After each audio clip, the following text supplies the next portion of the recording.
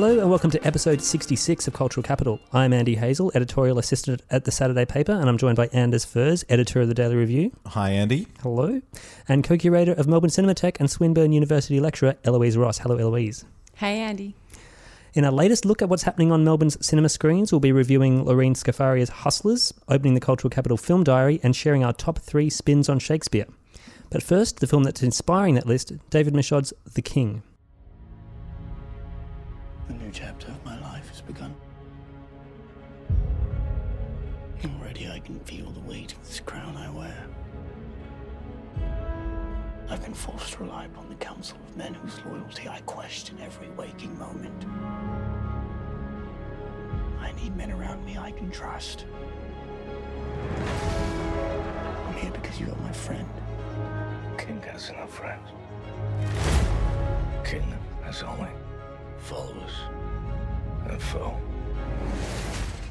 Australian director David Michôd, probably best known for Animal Kingdom and The Rover, follows up his 2017 Netflix film War Machine, another one to add of this in this late career Brad Pitt renaissance, with The King, which is another Netflix production. Based on Shakespeare's Henriade, 4 plays mostly concerned with King Henry V.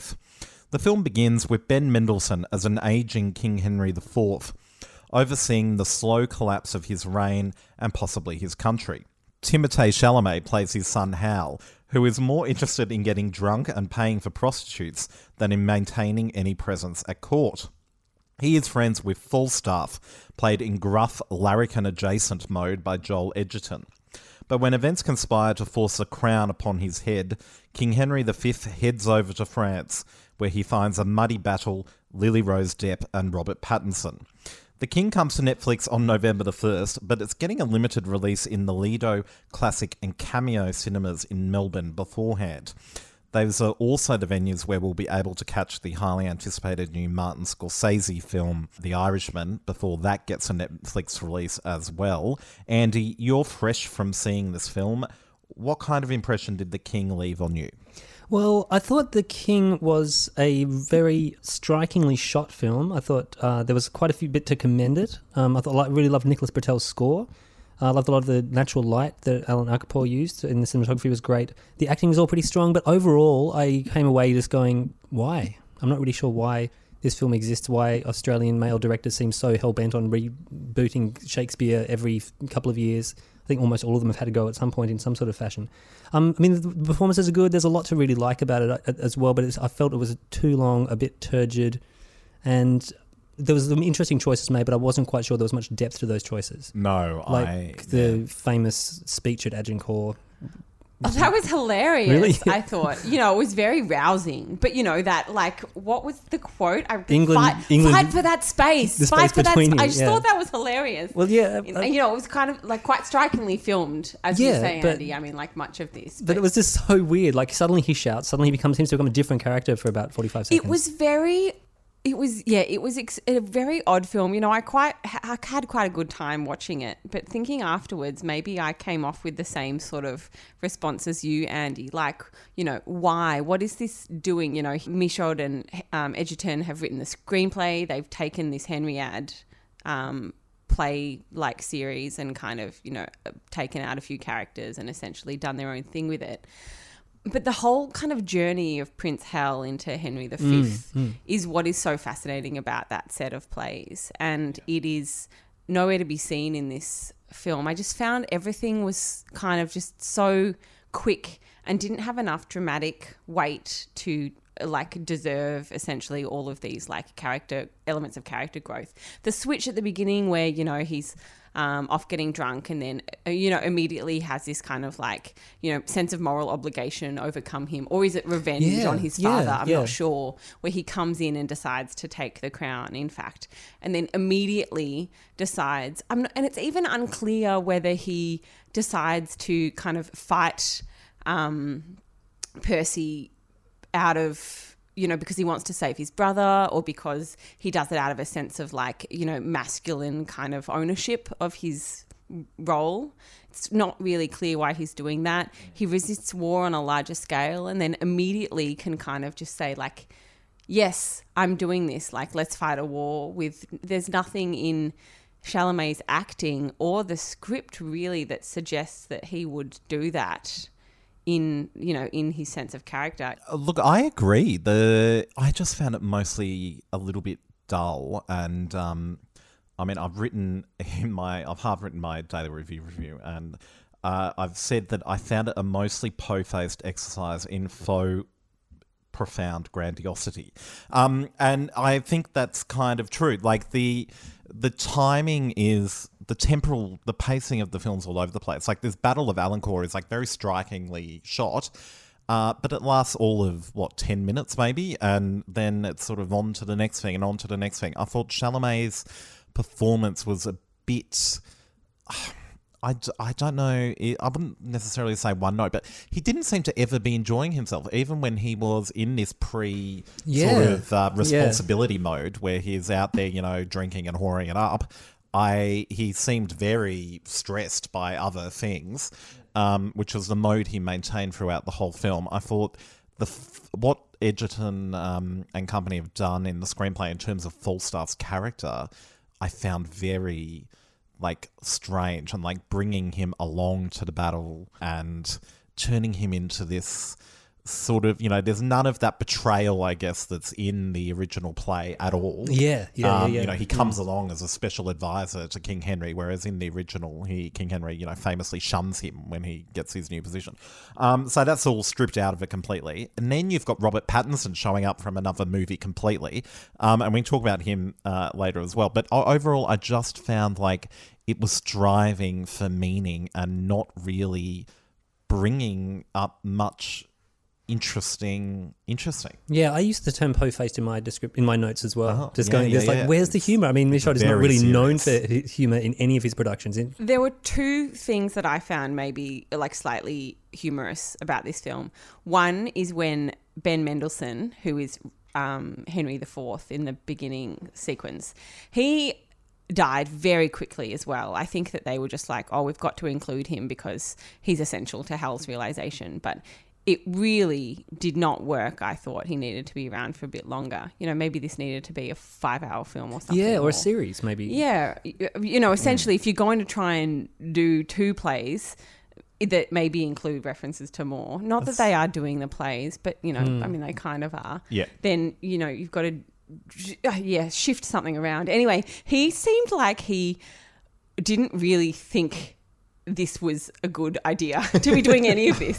There's this bit where Hotspur says, he's kind of mumbling to him some excuse about why not to fight a war or something.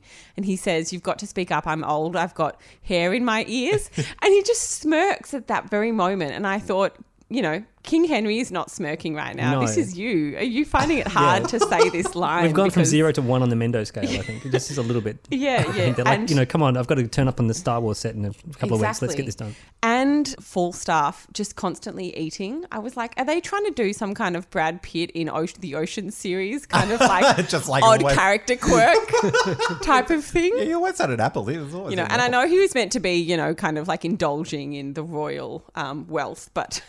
Yeah, it was very just off to me. And even the Falstaff stuff, because he's kind of a comic relief character, although there was not much humour to his presence in this film. And I just go back to that sort of weird moment early in the film where we see Falstaff getting drunk at a tavern. Remember, there's that slow motion shot of him dancing around with some cloth on his head, laughing.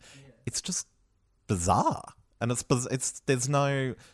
There's no joy in it. It's just weird. When I think about how it's been represented in other productions, I'm like, if anyone saw The Globe, when The Globe came to Melbourne, they did a cracking, amazing Henry V, and there was so much fun, so much humour and comedy in that, and it seems like it's just been extracted for this.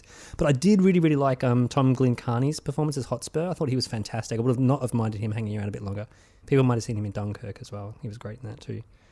So the Agincourt battle is kind of like the centerpiece, I suppose, of the film. Look, I have to say I loved that. I love a good medieval battle scene. And It's been far too long since I've seen one. And no, I have not ever watched Game of Thrones. But I do love them. And I did enjoy going to the cinema to see this one. I mean, it was oddly short. You're right. It was extremely well choreographed, I thought. You know, there was no getting lost. There was none of this. Yeah. You know, he wasn't disorienting the spectator in the middle of this mud where, in fact, it would have made sense if people were disoriented because essentially, you know, I was like, how do you know if you're killing an Englishman or a Yeah, good Frenchman? question. Everyone's covered in A, mud and B, armour. I thought it was really enjoyable. I mean, it's the centerpiece of the film, but then there's this coda sequence that's maybe another 45 minutes. Yeah. No, the whole battle reminded me of some primary school soccer games I'd played in early Saturday mornings in very muddy fields. Yeah, there was some really great physicality to it, particularly because it ties in with the whole strategy of like not having armour and then coming down the flanks and this sort of stuff. Totally. That was really key, and I thought that worked really, really well. I am going to, because I promised Anders that I would, I'm going to quote Harold Bloom right now. Yes, Eloise, thank you. Who has just recently died to much press. I was an obsessive Shakespeare fan as a teenager and have lots of books on him. Anyway, I have this book. It's called Shakespeare, The Invention of the Human by Harold Bloom. This 800-page assessment of all of his plays. The invention of the human. Wow. Anyway, he says this fascinating thing about Falstaff. Time annihilates other Shakespearean protagonists, but not Falstaff, who dies for love. Critics have insisted that this love is grotesque, but they are grotesque. He, greatest of all fictive wits, dies the death of a rejected father substitute and also of a dishonoured mentor. That is the thing that's focused on in this film. Minus the wit. Minus the wit. Yeah, exactly. But He's doesn't just, he die the death of a very honoured mentor? yes, that's true. You know, that complexity is not there at all. No, But, you know, it's his idea in It's this film. yeah, it's like they've taken that romantic idea of Falstaff. Yeah. That's all they've gone for. You know, he's a fantastic character without actually understanding why. Yeah, I just feel like there was so much there they didn't go into. Like, there's no wedding. We never find out what happens in Wales or in the battle scenes where his brother It dies. There's ended no grieving for him. extraordinarily abruptly. Yeah. The final bit, essentially, with those two final discussions, essentially. But there's this kind of presentation of some great moral decision that King Henry has to make, as though he was going to realise that, in fact, you know, like this film is presenting him with the dilemma of, like, are you a man who loves peace, or can you be tricked into becoming a brutal fiend, essentially, and doing the bidding of others because someone has, you know, manipulated you behind the scenes. It's like it presents that as a question, but I never got the sense that Chalamet, not whether he understood it, but that they were allowing this particular character to actually realise that problem. It ended without allowing him space to declare what his future intentions were. It was just very odd to me. I was Yeah. like, this is a huge moment. I want to feel something, and I felt nothing at all. Much like another film that's recently been released that's taking up a lot of cinema space at the moment, Joker, there's a lot of interesting ideas Yeah. raised and nothing is really explored. Right. Like, I mean, most of these questions that are raised are answered by another shot of Chalamet's amazing eyes, yes. which is very nice to look at, but there's not really much going on. You know, I feel like it's almost like a guy who's like doesn't know what to do and just Googles for answers. And instead he has all these people around him with their own agendas and he ends up being I mean, that's what's manipulated so by them. interesting about being a king. Like, you know, and there are a lot of Shakespeare plays that kind of explore that kind of thing, right? You know, there are so many interesting ways to do that. This one I just felt, like... missed opportunities. Yeah, you know, like, oh, is he a good king? Is he someone who just resists violence at all costs? That's kind of what it says at him in the end, like he's blameless. I just wanted more from it.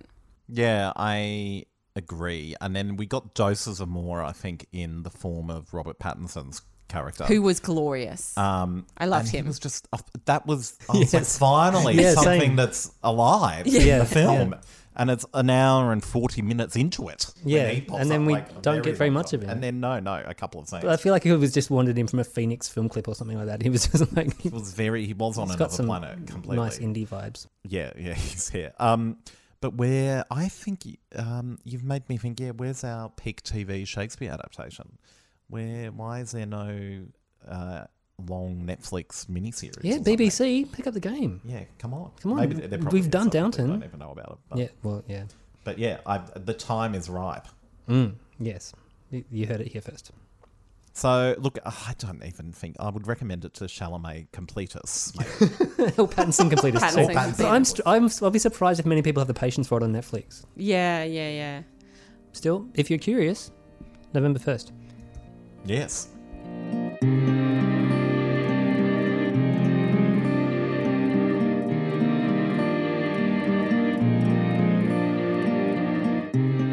Which brings us to this month's Cultural Capital Film Diary. Running from October 23rd until November 21st is the Jewish International Film Festival. Highlights include opening night film Ask Dr. Ruth, the Sundance Film Festival hit about pioneering sexual therapist Dr. Ruth Weistheimer, the documentary Curtiz about Casablanca director Michael Curtiz, and Marianne Leonard about the relationship between Marianne Ilhen and singer-songwriter Leonard Cohen. Closing night film is described by the Jewish International Film Festival as one of the strongest films we have ever presented, and that film is Jojo Rabbit, Taika Waititi's Toronto International Film Festival Audience Award winner, which should be worth checking out. You can find out more at jiff.com.au. Over at Cinema Nova, the Environmental Film Festival runs from October 24 to 29. There you can see Maxima, a film about a battle between an illiterate Peruvian grandmother fighting to protect her land and the world's largest gold producer. Werner Herzog's excellent Encounters at the End of the World, Cynthia Wade and Sasha Friedlander's Grit, and Anik Gilzen's Mahai Nui, In the Heart of Ocean, My Country Lies. Find out more at eff.org.au. The British Film Festival runs at Palace Cinemas from October 29 until November 24. Highlights include Ken Loach's Sorry We Missed You, Armando Iannucci's The Personal History of David Copperfield, starring Tilda Swinton, Dev Patel, Ben Whishaw and Hugh Laurie, 4K restorations of Don't Look Now and Kind Hearts and Coronets, before closing night sees Ian McKellen and Helen Mirren in Bill Condon's thriller The Good Liar. I just saw a trailer for that today, and that looks cool. It looks like it was custom made for something like the British Film Festival. Yes, well, 100%, yeah. You can find out more at britishfilmfestival.com.au. One noteworthy event at the British Film Festival is a screening of the comedy Mrs. Lowry and Son, which features a post-screening Q&A with its star, Timothy Spall, who is a guest of the festival. Cool, he's coming over. Yeah, I've already tried to get him on the pod. I'll see how that goes. That's happening at the Astor Theatre. Also at the Astor Theatre is Todd Phillips' Joker, which is screening sporadically until October 29. Other screenings include a double bill of The Nightingale and Suspiria, 2018 version, also on the 29th. The documentary Susie Q, with a special appearance by its subject, Susie Quattro, on November 3rd, and a season of Isabella Gianni films, including Queen Margot and Possession. Find out more at astortheatre.net.au. Cinematheque, Elo? Cinematheque is about to start a 3-week Louise Brooks season combo of, well, mostly silent and a few scattered sound films. Very exciting. There's quite a bit of rare stuff as part of this 3-week program, so we're excited. And afterwards, a 2-week Ivan Sen retrospective featuring some of his cinema work, a little bit of TV stuff that he's done, and a few short films as well. So that's pretty special. These Wall Street guys, you see what they did to this country? They stole from everybody. Hardworking people lost everything. And not one of these douchebags went to jail. The game is rigged, and it does not reward people who play by the rules. It's like robbing a bank, except you get the keys. Are you in? These are my coworkers. Jobs, please. What if somebody calls the cops? And says what? Woo! I spent $5,000 at a strip club. Send help. Damn. We're a family now. Damn. A family with money. Hustlers is based on a New York Magazine story about a group of Manhattan strippers who concocted a plan to scam the rich in order to oversee an ostensibly more fair distribution of wealth. With Hustlers, Lorene Scafaria is clearly having a great time with this particular version of period glamour. This particular period starts in the mid-2000s when New Kid on the Block Destiny, played by Constance Wu, is taken under the wing of the Wall Street strip club neighborhood queen Ramona, played by an iridescent, unbeatable Jennifer Lopez. The film gathers such terrific momentum in this particular world that when the global financial crisis crashes through their community and all but decimates the customer base of the strip club, it isn't just their livelihood that we mourn for. The film changes gear, and it did so, I felt, far too early in its runtime. Nevertheless, even on a different track, Hustlers is still good fun. And what is key to that is the chemistry between, and Scafaria's dedication to, Destiny and Ramona as friends. The remainder of the film consists of the solid path of their friendship, the ups and downs of their Robin Hood-like escapades, and showing some insight into their lives as women underappreciated by their industry and in some ways their society. It is also seemingly concerned with analysing and critiquing an unfair division of wealth and social inequity on a larger scale.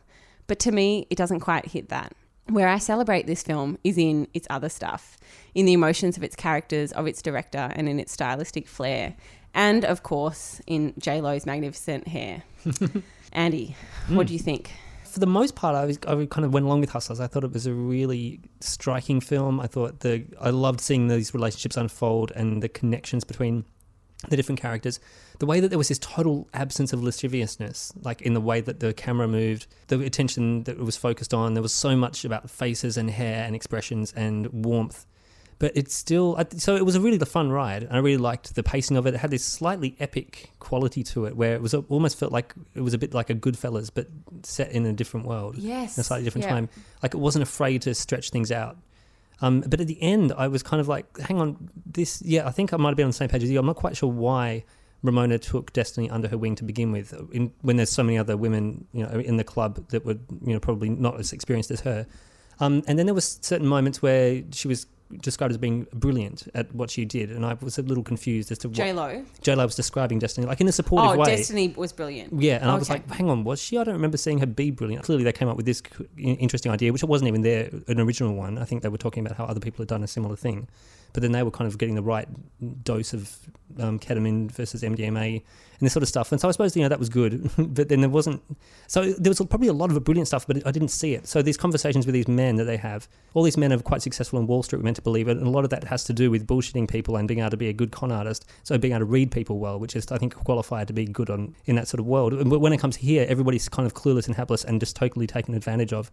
And I get, how that obviously happened because this is a real story, but I didn't really see it in the film. I would have liked to have seen more of this sort of the skills that these women must have had more to be able to be as successful as they were. Behind it. Yeah, we saw a lot of the surface stuff. Yeah, which was fun. like we were, like when you're watching a gangsters movie, like a Goodfellas type of thing, right? People can make gestures about their hits and the money laundering or whatever, and you just accept that the general public kind of has a vague idea of what's going on. Yeah. But yeah, with this like whole, drug concoction type of thing. I want to see more conversations. That, so, yeah, because these men all sit in the same seat at the bar. It's the same thing. There's a brilliant scene using Scott Walker's song Next, which I thought was my favourite bit of the entire movie. That was a fantastic sequence. There was a lot of style and a lot of great outfits, a lot of great fun. But yeah, I thought it was a bit meatier than it was, I think. But also the economy of this set, the whole film thing was shot in 8 weeks in March earlier this year, which is kind of incredible to think that a film this long and this epic and with this many different locations was shot that quickly. Like obviously such skill, particularly in editing. Michaela Empter's editing I thought was fantastic. Real standout. Yeah. Anders. Interesting. Yeah, I thought for the most part it was an interesting story that was well told. I think now that you mention this, Andy, I'm with you to an extent that it could perhaps have delved deeper into that sort of background stuff. But, as a whole, it's a very interesting, I guess, metaphor for America, as J-Lo says quite explicitly at the end of the film. The whole country is a strip club. Some people have money and everyone else is dancing. And, this is sort of like a truism, I guess, that we've been told 1,000 times by popular culture about America. But this was a very sort of fresh take on that, I guess. The dance sequences and the use of period-appropriate pop music was like really well done, really strong, particularly... that, and I've read Gia Tolentino wrote a great thing for the New Yorker unpacking the sequence, which is sort of like the culminate. It's like their last great dance before the global financial crisis sort of ends the party, and Usher comes into the club, and he's in the film playing himself, which is amazing, in period appropriate 2007 clothing and all of that. And all of the dancers who we've been introduced to, so great performances from this supporting cast of women, including Lizzo and Cardi B. Yes, exactly. Yeah, she's great.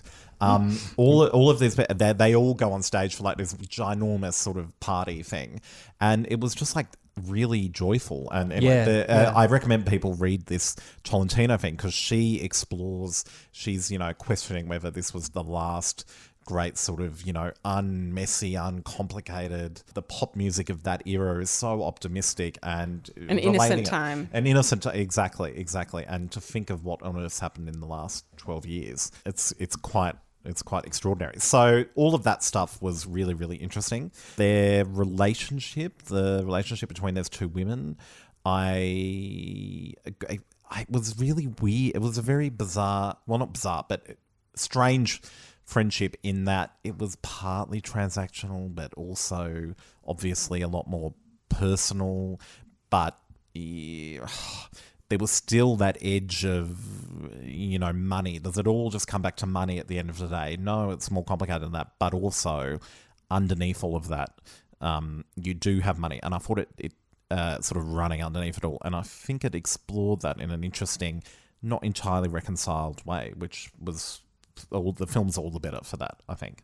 I loved agree. Julia Stiles too. Yeah. I agree with you. I mean, that thing about is their friendship, real and authentic, or is it transactional? And the answer is it's both. Yeah. Was kind of, that bit at the end where they kind of have a disagreement over what options they both have, and they choose different options. And the first response is like, how could you do something different to me? You spent kind of 8 years or whatever doing exactly what I've asked you, or like we've been on the same kind of track, and I think that's partly the Ramona saying she's so good, she's so good at her job, she's so fantastic about Destiny. I think part of that is that Destiny spends the whole time just kind of being a bit of a yes man to Ramona and doing whatever Ramona says. And then there's that but I did something else because I have different, needs now, and that you can see that there's a resistance to them wanting to go different ways, but also an understanding that they both have different needs in their life as well, and it's not just about the transactions. I just feel like the film maybe needed to spend longer with one thing or the other, and that in attempting to kind of also kind of deconstruct the social system in America, or be some kind of broader commentary on that, or its few references to the GFC and how devastating that was, that it could have inserted those into the script a little differently and focused some more on their friendship, or some more on what they were doing, rather than trying to be a story of friendship and also a commentary, or do what all these men seem to be doing and add half an hour to your runtime and, Really, get a little bit deeper. Yeah. I would not have minded that at all. I mean, I think it's interesting because a lot of these things I think we're talking about comes from because it's being adapted from a piece of journalism. And I think there are a few things that were changed. I don't think that their friendship was as close. And that there were a few other elements that were changed about it, obviously. Yeah, because I think part of the problem is probably for the first time I've ever gone, hang on, the male characters weren't very well developed. In this case, I would have liked to find out a bit more. I would have liked to see these women be amazing at what they obviously are amazing at, which is like the con, the playing them. Well, I guess I'm asking for it to be a slightly different tone, because at the moment it's quite a feel-good thing where it takes all this and it plays it for comedy. There's comedic sequences where the night that Ramona kind of abandons them, that's kind of played for comedy. That's so true, but I think that's also in the stylistic choice and the storytelling device, because they chose it to be told through flashback via Destiny's account. Yeah. It is primarily about her motivation throughout this period, and Destiny is not interested in trying to deconstruct why men do this. Yeah. It's just kind of stated, men are stupid, men love sex and money, and so we were able to do all of this. Yeah. And I think that's enough.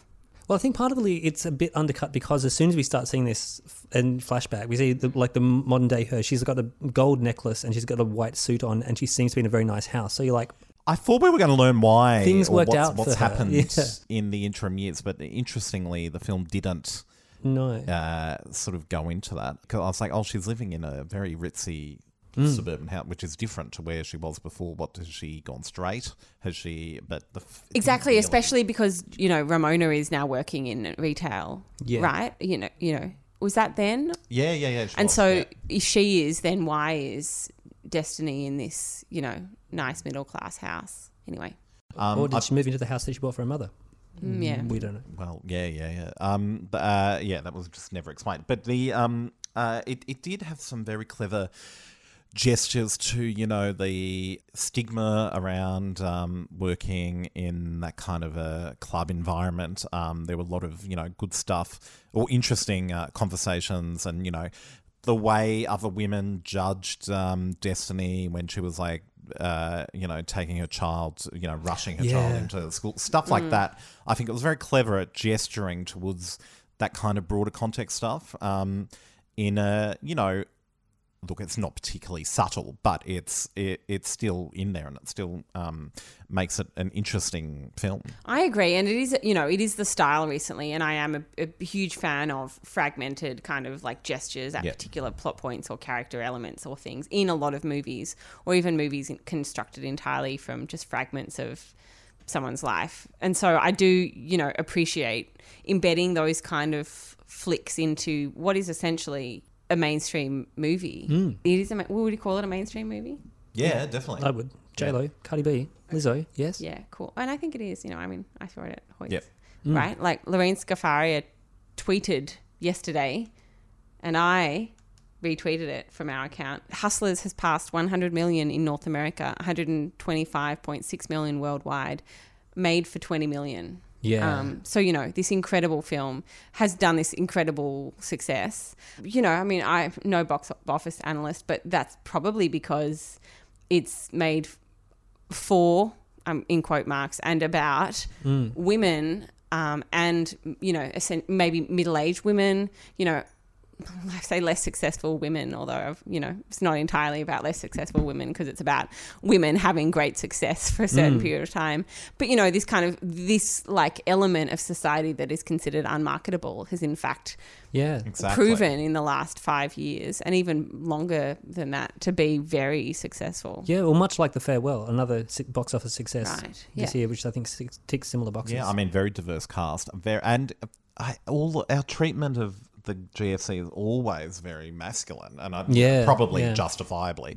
All the testosterone on Wall Street, blah blah blah. But like we've done that to death, so it's great to have. And interestingly, this was produced by Will Ferrell and Adam McKay, who sort of responsible for all of these interesting takes on that period in American history.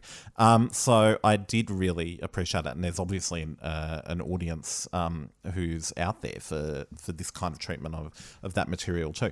And it does go back to just, I mean, I don't want to sound like a bloody Hollywood script consultant, but the power of good storytelling. It's a really, like, even if you don't watch the film, just read the New York Magazine story. Like, as a piece of journalism, it's a really interesting, really well written piece of journalism that, says a lot about the current economic system. I mean, I feel like I've spent the last 20 minutes saying kind of negative things about this film, but I really loved, and I came out of it wanting to kind of see it again immediately as well. It was such a rush, and it's so great to see all of these things happen on screen. And Lorraine Scafaria is a fantastic director. The editing is so good, and it's really well told. Right? Like, there are things that I want to kind of go back and reanalyze. Like, maybe I'm being too harsh on it, not giving enough weight to certain elements. Well, one thing we haven't quite mentioned yet is, I think, the look of once we get inside this environment. It's like they're treated really beautifully. And what I really liked was actually the period inappropriate music, because there's a lot of classical music that plays while these women are dancing, or while there's like private lap dances happening in rooms. And we get Miss You Much by Janet Jackson played a couple of times, which is like a cracking tune from 1987, which sounds like 2019. Like, it's such a good song and so well made.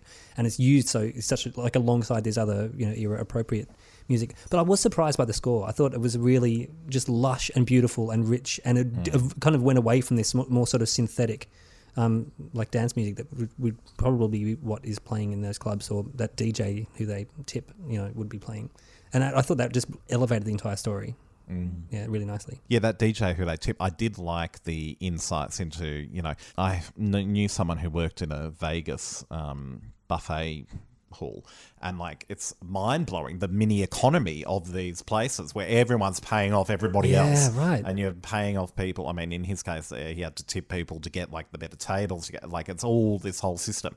And I did enjoy those little insights. Everyone's paying everyone else in that club. And as Destiny says, or is it I can't remember which character now, says, the whole club was making huge amounts of money off their scam. Yeah. Like, it wasn't just a group of... Keeping the collar Yeah, afloat, I think did was love at one that. point. Yeah. They were spreading like, it they were all around. very much Yeah.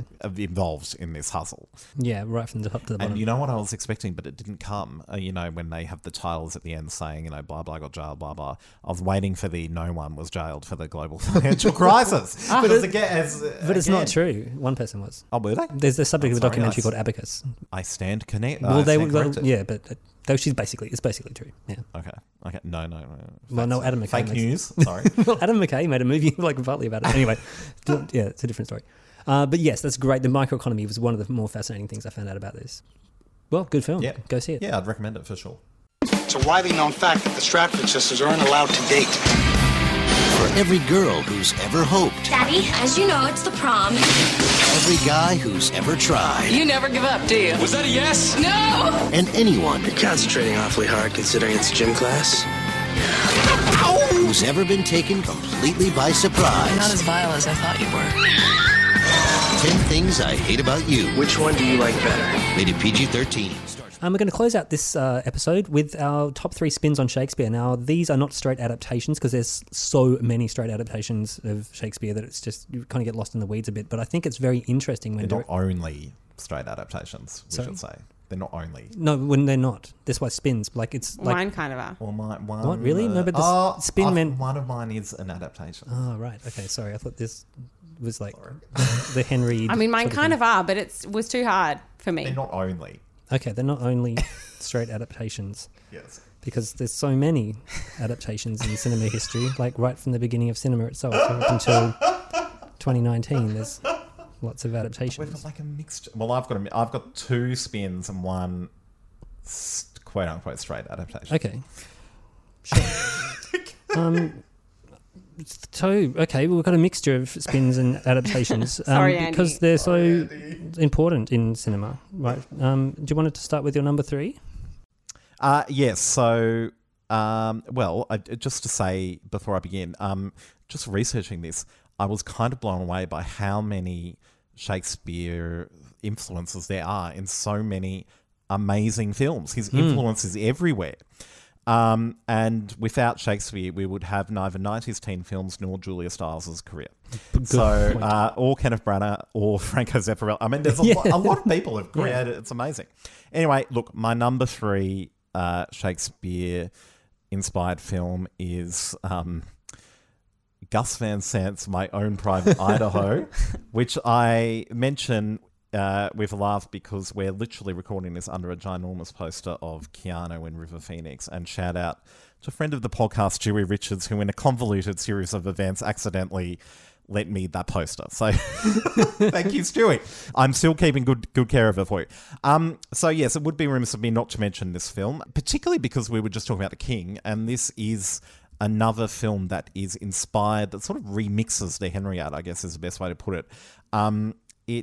It loosely plays with those plays. So the film follows these 2 young sex workers played by Reeves and River Phoenix as they go on a surreal journey from Seattle to Portland to Idaho and Rome. Reeves plays the son of the mayor of Portland, I think, from memory. True. And he's got this sort of secret plan to give up hustling once he turns 21. Phoenix's character, meanwhile, is prone to narcolepsy. He falls asleep a lot during the film and is on a journey to find his mother. I really enjoy this film because it's so weird. It's part sort of City of Night, the landmark 60s book about street workers, but it's also part Shakespeare. It's a distinctive combination of influences, and yet they also kind of make sense, particularly if you think in terms of the character of Falstaff, who here shows up as Bob, the ringleader of a bunch of street kids. And that character, he is very much of the streets. He's a sort of counterweight in the Shakespeare to all the royal intrigue that's going on, hanging out in taverns, drinking on other people's money, that kind of stuff. So in terms of that milieu, then it kind of completely makes sense that Van Sant would go with this kind of setting in his film. So I really enjoy this film for its surrealism, its humour, and really the 2 central performances from both of them. Phoenix is something else in this, and you really can't keep your eyes off him, and his energy has a real energy to the film. So if you haven't seen it, I really thoroughly recommend checking it out. We may be hearing more about it later. Maybe hearing more about it later. Okay. Eloise?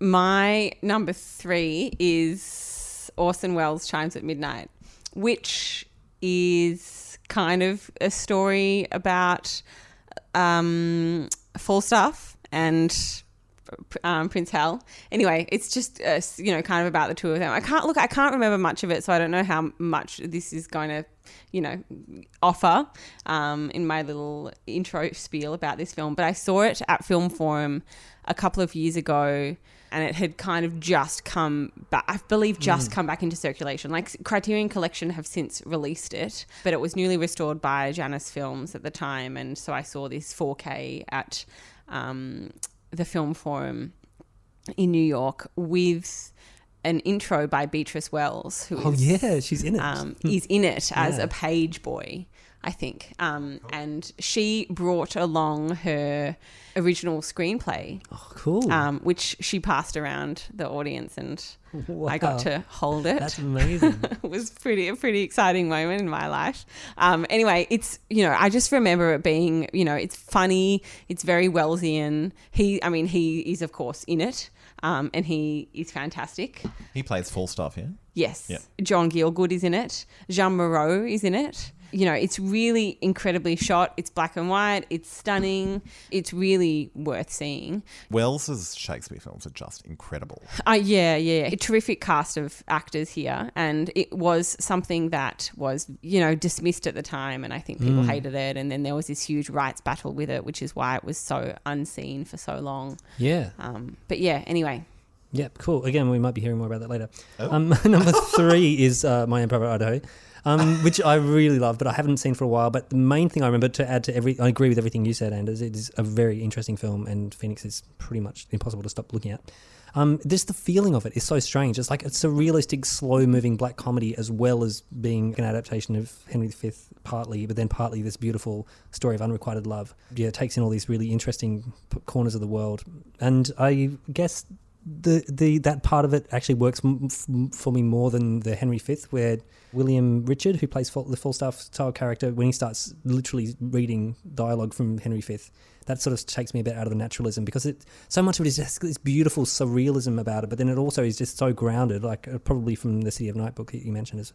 It just makes it so engaging. Yeah, and it's such a eclectic it is text. And it's full of all this striking imagery, and then occasionally you'll just get a Shakespeare dump.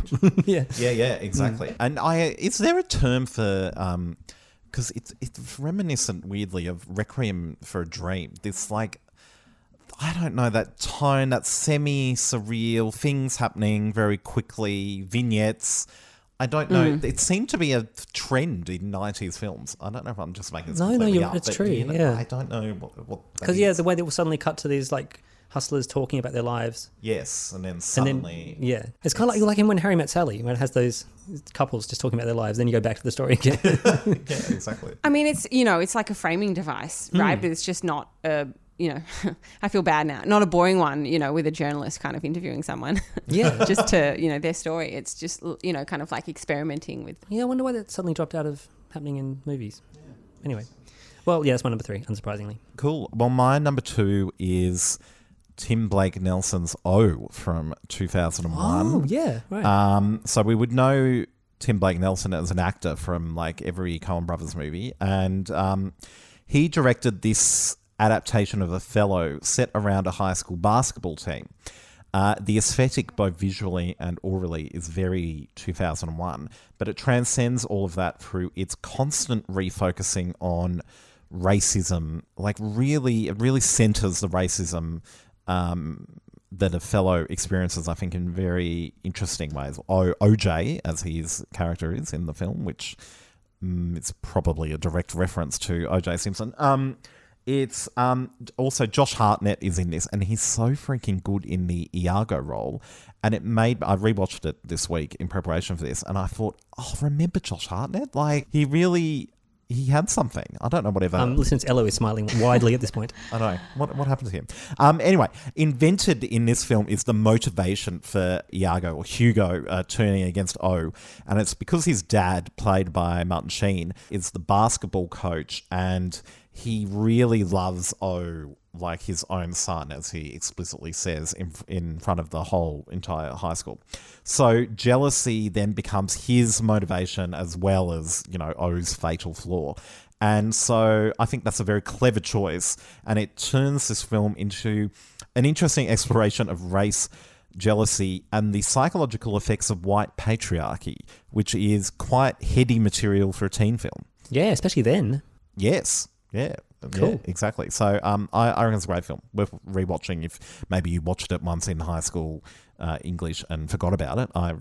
As I did, I thoroughly recommend rewatching. My number 2 is pretty much a straight adaptation, but it is from 1935 and does have Olivia de Havilland in it. So I feel like I'm allowed to put this one on the list. Our top 3s be about a pre-1940s film? Exactly. It's A Midsummer Night's Dream, which is a play that I was extremely obsessed with as a maybe 15 and 16-year-old for whatever reason. It's fantastic and it's so much fun. It's 2.5 hours in an early sound era. So, that might sound kind of long and arduous, but it's essentially a very specific kind of filming of the play with big epic scale dance sequences and kind of fantasy ballets and everything. It's Warner Brothers, so a lot of money, and they had a lot of kind of big set pieces of this kind.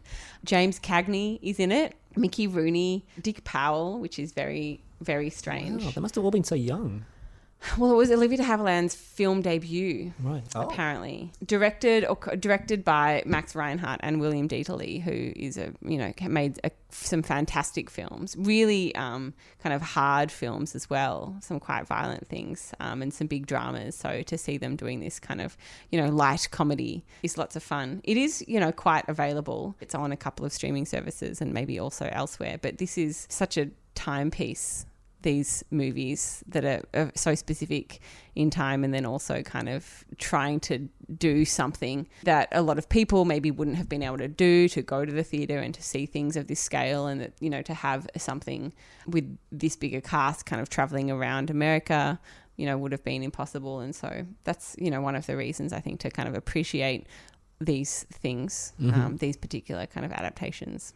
My number 2 is a 2006 adaptation of 12th Night, which is the movie She's the Man. Oh, this is one of my honourable mentions, really? Andy. Yes, great film. I rewatched it a few nights ago, and it was even better than I remembered. And even though it's like, it feels like it would be made very differently in 2019. So essentially the story is Amanda Bynes extremely engagingly plays this girl who's very good at soccer called Viola.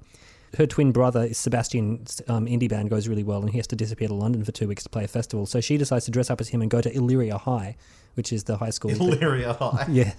Once there, she dresses up as Sebastian and tries to pass as him and joins the boys' soccer team, whose coach is played by Vinnie Jones, in the one note that Vinnie Jones plays in any character ever, which is perfect.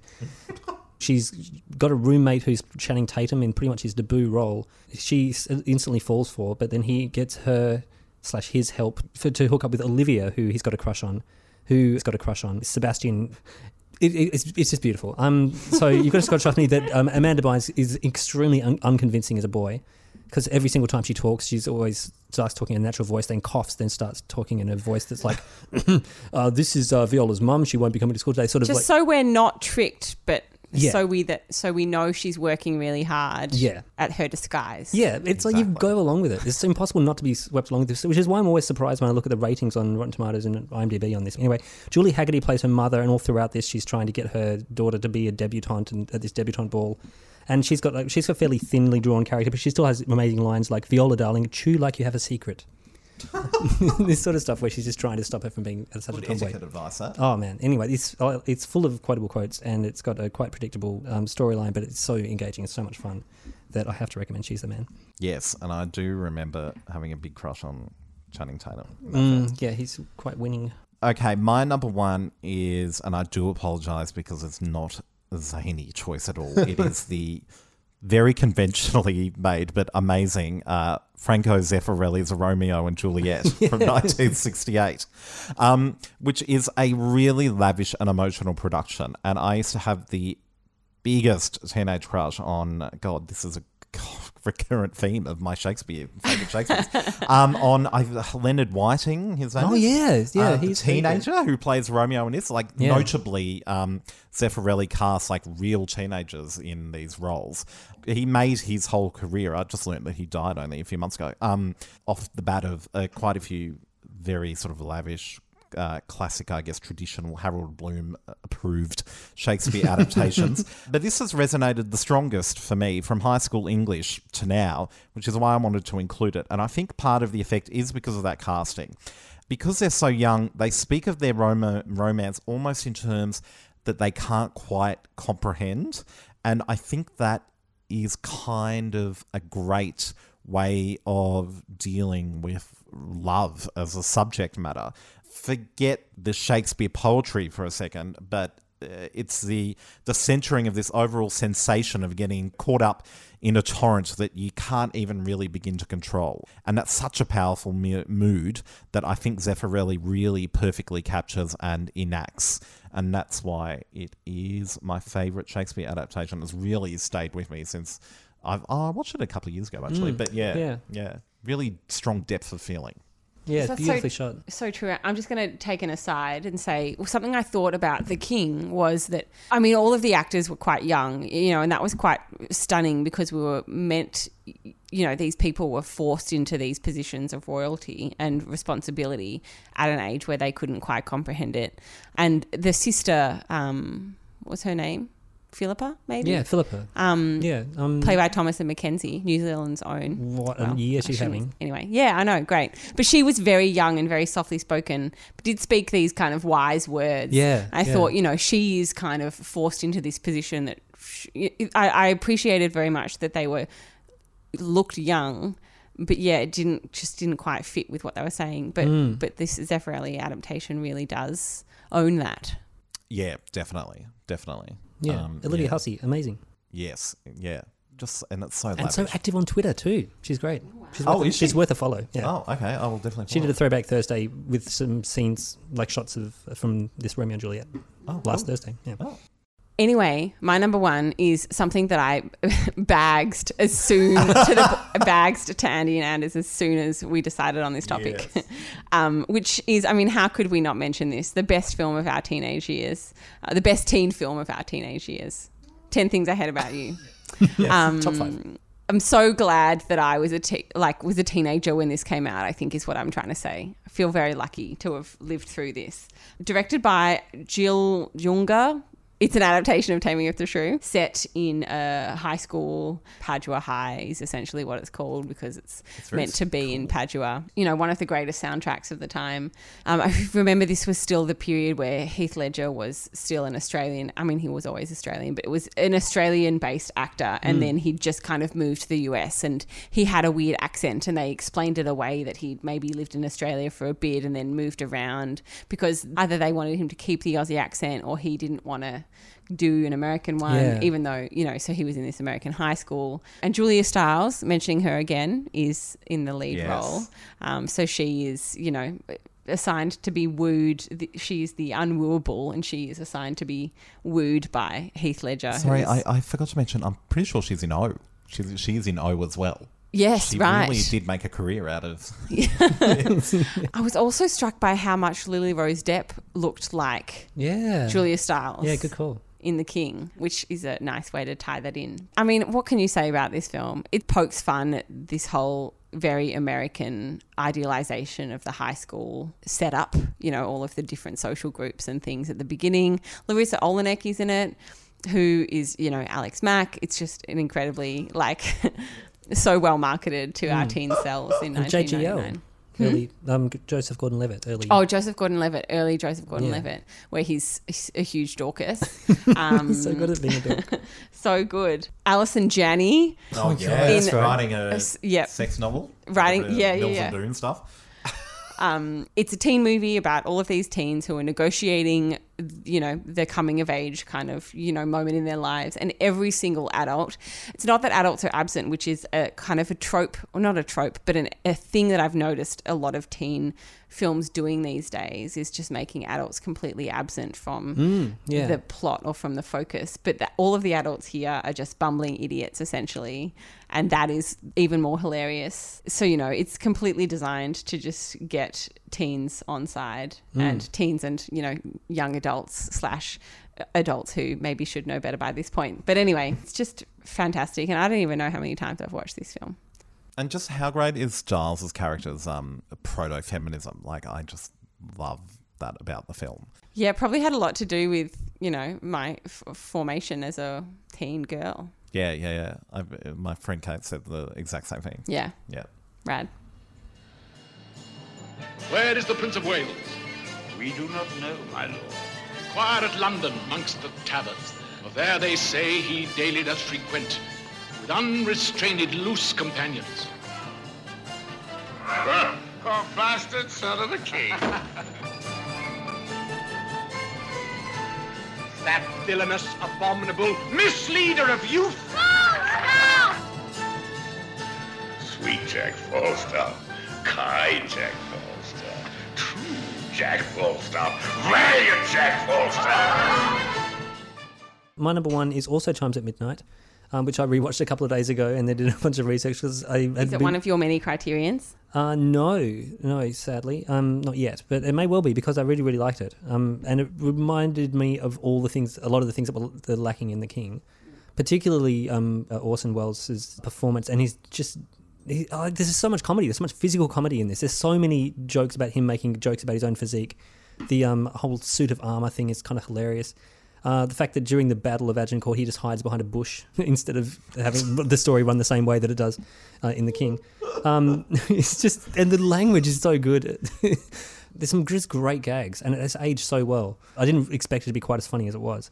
And the way that Falstaff just kind of becomes a bystander as all these sorts of big political machinations and regime changes happen and things like that. And it's just a very, very interesting, very smart way. You can just feel the love for the text. You feel like the thorough knowledge that he clearly has of these books and these plays. And he did take a lot of the people who were performing in the theatre production that he made of The Chimes at Midnight and put them in the screen, which I think is partly also why it works so well. That's the pleasure of it, isn't it? That love of the text and the knowledge of the text. Yeah. That is, you know, if you're going to kind of draw on that wealth of history and art, then you have to have that and honour that. Yeah, and like you were saying about Othello, the cinematography is just so amazing. Like it's like a total disregard of straight lines. Like it feels like somebody who's never studied cinema ever. Like every angle is canted slightly, but it's always there for a reason. It's always, and then it'll suddenly cut right between a close-up of Wells's face taking up 3/4 of the screen with his beard over the top of his armour and his, you know, huge jowls and that sort of thing. And then it'll cut back to a tiny figure in the landscape. I mean, the story behind the production of this is fascinating as well, about shooting it in Spain and having to get all this money from all these places and being ignored by Hollywood. But, you know, he said it was his favourite film that he'd made. And it's kind of easy to see why, because it's just so much fun. And yeah, I would definitely recommend Chimes at Midnight. And now I need to see Othello after what you were saying. Yeah. Honourable mentions? Well, I've already mentioned, and you mentioned She's the Man, and 10 Things I Hate About You, and Othello. So I covered all bases, except for I did want to mention Justin Kurzel's Macbeth, because I think it's a really visceral take on that play. I watched it, I think I was quite hungover at the time, and it was very unpleasant, but in a good way, in a resonant way, I'll say. So yeah, and just very strikingly shot. I have two that I want to honourable mention. Only one of them I'm doing, I guess, honestly. The other is Kenneth Branagh's Much Ado About Nothing from 1993, which I remember watching in maybe year 8 or something, English class. Remember when you just watched a movie for no reason in particular in school? Anyway, yes. It is... It's probably quite good. I was trying to read about it and I think it's had some good reviews. Branagh is in it as Benedict and Emma Thompson as Beatrice. But what is hilarious about it that I remember the most is Keanu Reeves yes, I was gonna say Keanu. As Don John, because I just remember him being so awful, like the most wooden actor I'd seen on screen at that point in my life, and maybe still. And I'm just thinking, I mean, you know, now there's this big Keanu Reeves love in that we're all having. I mean, he's very, you know, he's doing really wonderful things and he has had a fantastic career and he's gorgeous. But you just think, I don't think he's a particularly good actor in certain roles. And why would you choose Shakespeare of all things if you were not a good actor? This is the reason why I'm kind of in jest recommending Much Ado About Nothing. Hilarious. You've seen it, Anders. Yes, and exact same circumstances. Would have been about year 8. Yep. Wet Weather Day or something. Instead of playing PE, we would have watched it. Yeah. Well, it's interesting, like, because Dangerous Liaisons, I think he was in a year or two earlier. And I can't remember. To very similar experiences. Sure. Like, everybody's amazing and then he'll just walk in and it's like, what are you doing here? Go back to California. So good in, good in that. I did forget to mention when we were talking about My Own Private Idaho that it is screening on October 25th at the Lido as part of its Keanu Reeves-a-thon. Oh. Amazing. Yes, and neither of Dangerous Liaisons or Much Ado About Nothing is turning up in the Reeves-a-thon because there's such a wealth of films you can. We will have our own festival. Yeah. Anyway, my second is not a surprise to anyone else who knows how much I love the 90s. It's Baz Luhrmann's Romeo and Juliet. Yeah. Like, it's just so good. And I've, you know, in terms of the screenplay, it's a direct adaptation of the text, but it's obviously updated in terms of time and location. It just has, I feel like it's so hard to get a straight adaptation right of Shakespeare.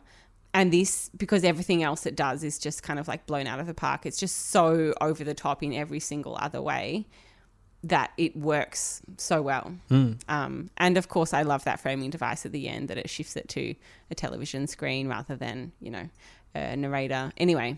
Yeah. It's just fantastic. It means so much to me as a film.